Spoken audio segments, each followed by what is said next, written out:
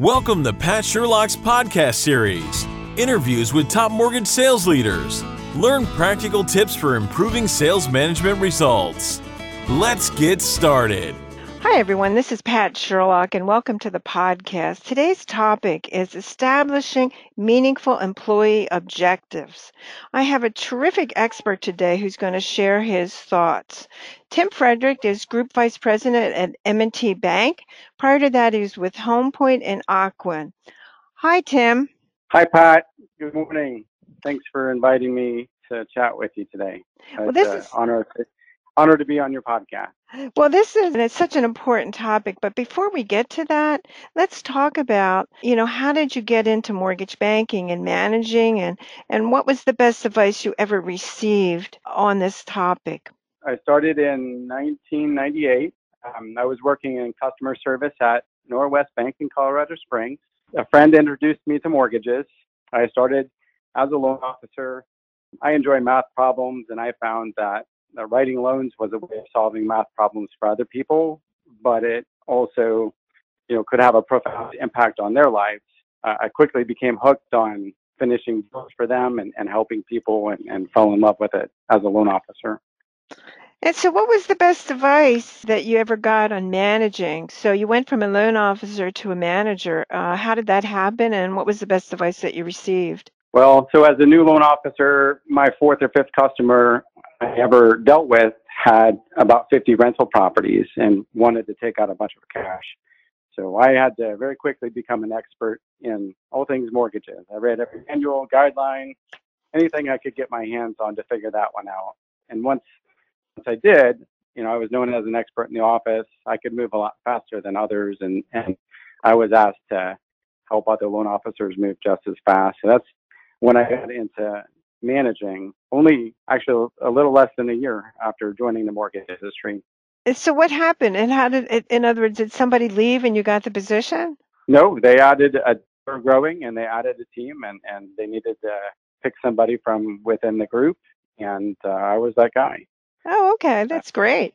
So when you looked at the topic of managing, it's much different than being a loan officer. Were there any books or authors that you read that you'd recommend on this topic?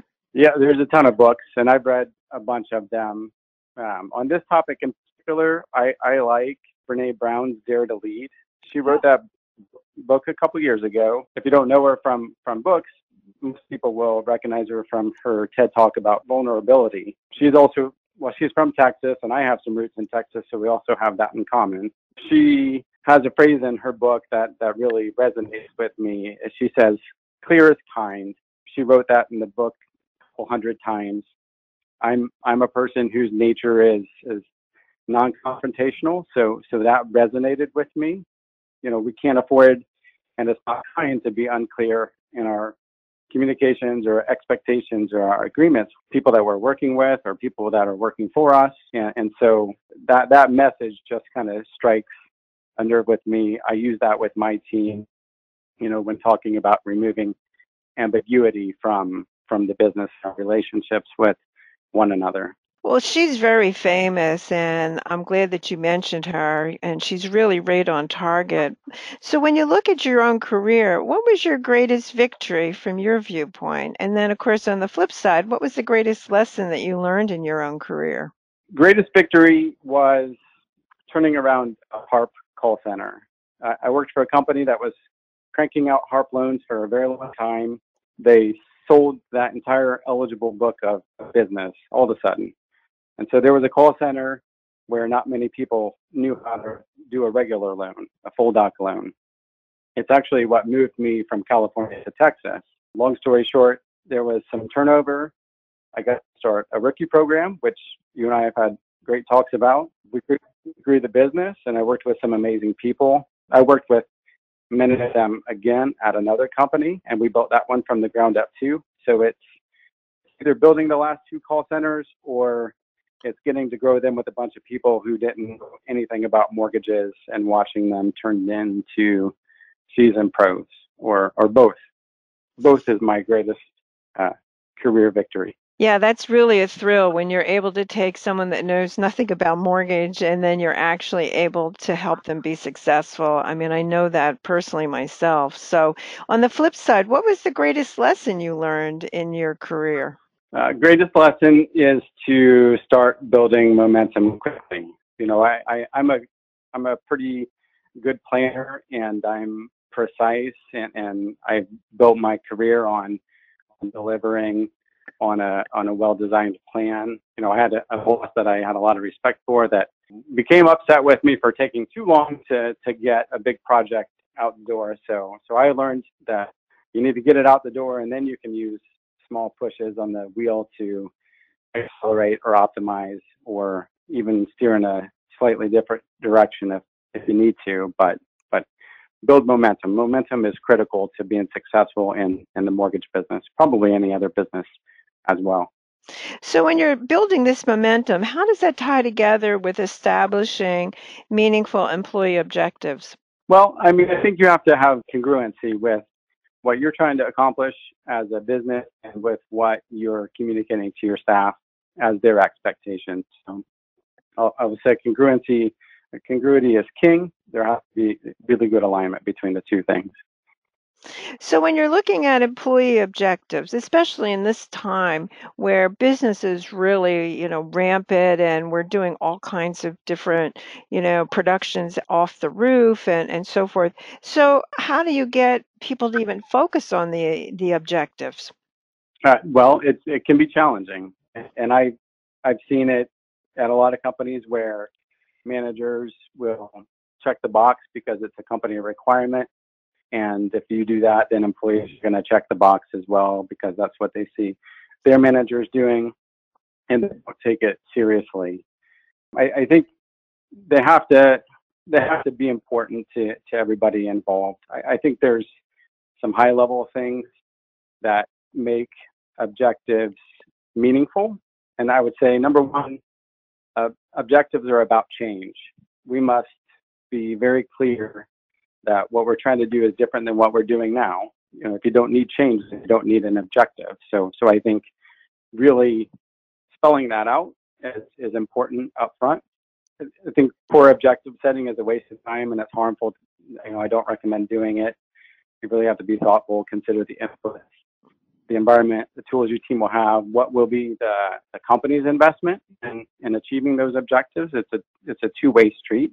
You have to have a robust objective measurement system in place so it's easy to check in.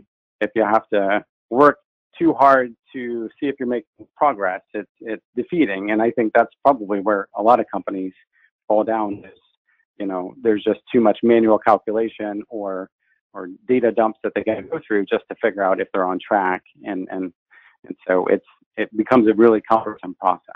So, talk about from the nitty-gritty standpoint, is this a process that you have seen work where you are asking the employee to establish the objectives and then you're taking that and then putting that in comparison with the corporate objectives? Or is this just corporate objectives being put down to the actual employee?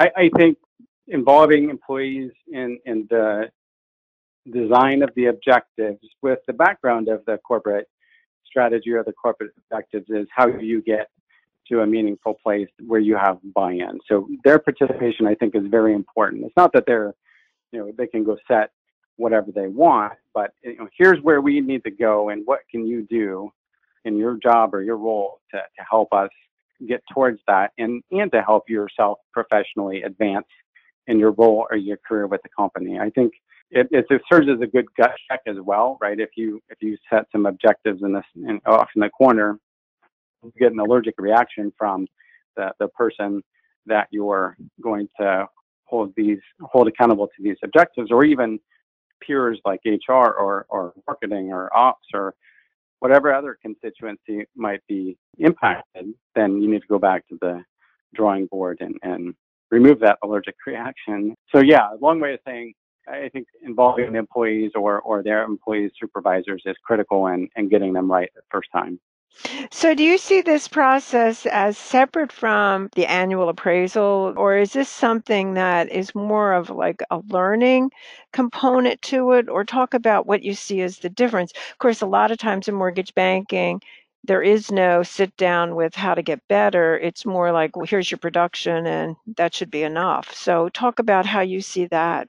Yeah, I think a lot of companies have annual objectives. I personally don't agree with that. I think even if you have a regimen of annual performance objective setting, I think you're doing yourself a favor and your employees if you break that down into quarterly, even if they're unofficial check-ins or measurements, to break that into a quarterly progressive set of KPIs or goals or objectives that build upon one another. If I want to get to 15 funded loans per person by the end of the year, then I can say, well, in Q1 we need to be at 10, and Q2 we need to be at 12, and Q3 we need to be at 14, and do that across the set of KPIs that are important, and then you'll build momentum towards those goals, and you'll hit those with interventions throughout the year, even if they're unofficial. So when you're looking at these goals, and of course we all know throughout the industry that we have these external factors that drive sometimes the performance. And so, especially like in a market today, so do we tie together with these types of performance numbers how we're going to help them get there, or is this something that how do you see this working best? Yes, definitely the company has an impact in the likelihood of employees achieving their goals. I think the resources, the investment in marketing or technology or whatever tool is going to help them make that change is part of the equation. So you absolutely have to consider that. It's not objectives should never be about, what can you do for me alone if I don't do anything else. The company has to participate, and the company has to own, failure if an employee doesn't get all the way to where they should be, and fault of the company, then they share in that failure or that miss. So when you're looking at this team between the employee and the company, and let's say the company doesn't provide training, because frankly, that's pretty rampant within the industry. And so, or sometimes it is really left up to the employee to improve themselves. How do you handle that? And how do you convey that to the employee?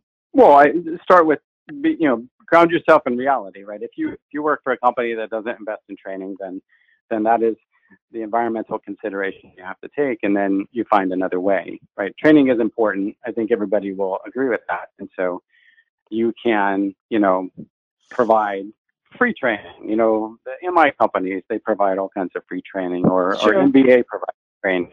You just find other sources the need if you can't find it internally. And that's really the responsibility not of the employee, but of the manager. I think it's definitely the responsibility of the manager to set that expectation. Like, look, if we don't have this, that's not going to hold us back. You and I will partner together and we'll find a way for you to get the training or career development, and there's just so many resources available for free that it's not really an excuse. I agree with you, but certainly you do see companies. I mean, I've actually seen job descriptions where when they're marketing for recruiting for loan officers, some of the taglines are, "We don't train you at all."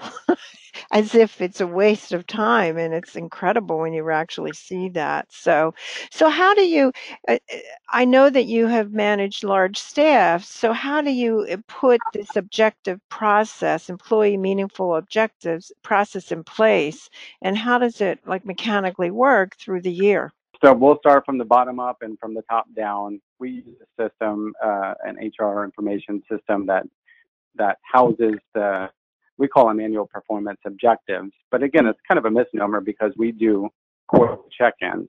And so we meet in the middle, we link together the company and the employee goals, and then we sit once a quarter. We just finished our mid-year check-in actually.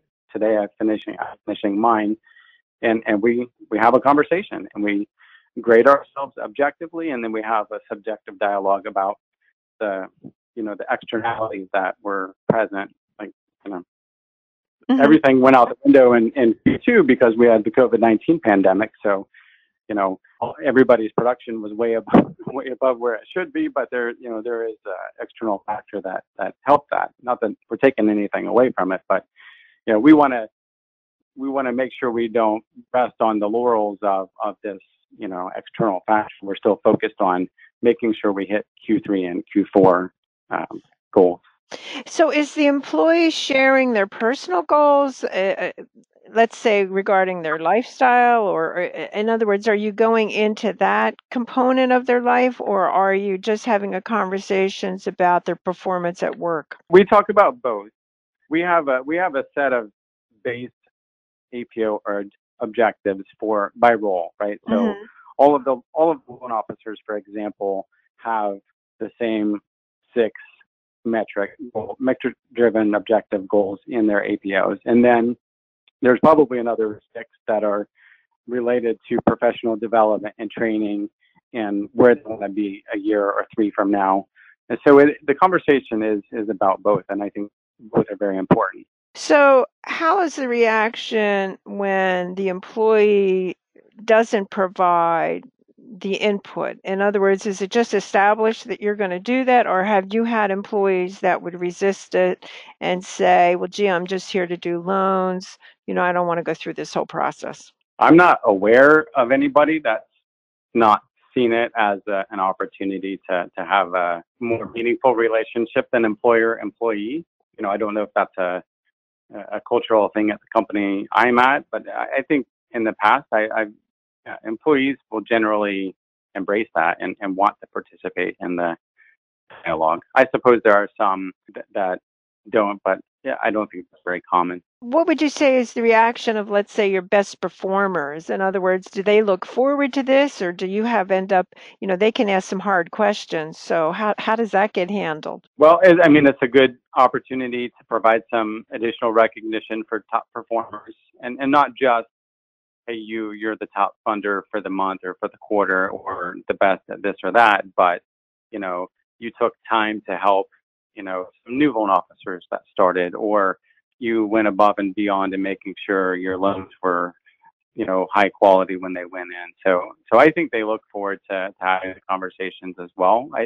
Feedback when it's well thought through and it's planned, I think is a good method to keep everybody engaged. And you'll see that. If your company does employee engagement surveys, management effectiveness is one of the categories that's usually ranked. And I think having these structured conversations plays a part in getting a high score, not just your ad hoc or off to the side conversations, but these structured sessions. Right. It's such a basic where a happy employee will have a happy customer. And sometimes it's amazing how companies don't recognize that. Well, time has flown by. What would be a couple things that you would want to leave the listener today on how you would establish meaningful employee objectives? Start with trying to find a middle ground alignment with company and employee objectives. Start with small goals that build momentum that will eventually snowball into bigger production. So break those out over quarters, and then make it easy for employees and managers to check in on progress as they're moving through time. Right, it should be a quick glance at the dashboard or the screen to see where I am relative to my goals. Well, Tim, I want to thank you for sharing your thoughts today. It was terrific on an important topic for sure. I want to ask everyone to subscribe to where you listen to your podcasts and rate today's podcast. Also, go to www.patsherlock.com for our sales services and sign up for my weekly sales blog. Thanks so much, Tim. Thanks, Pat. Take care.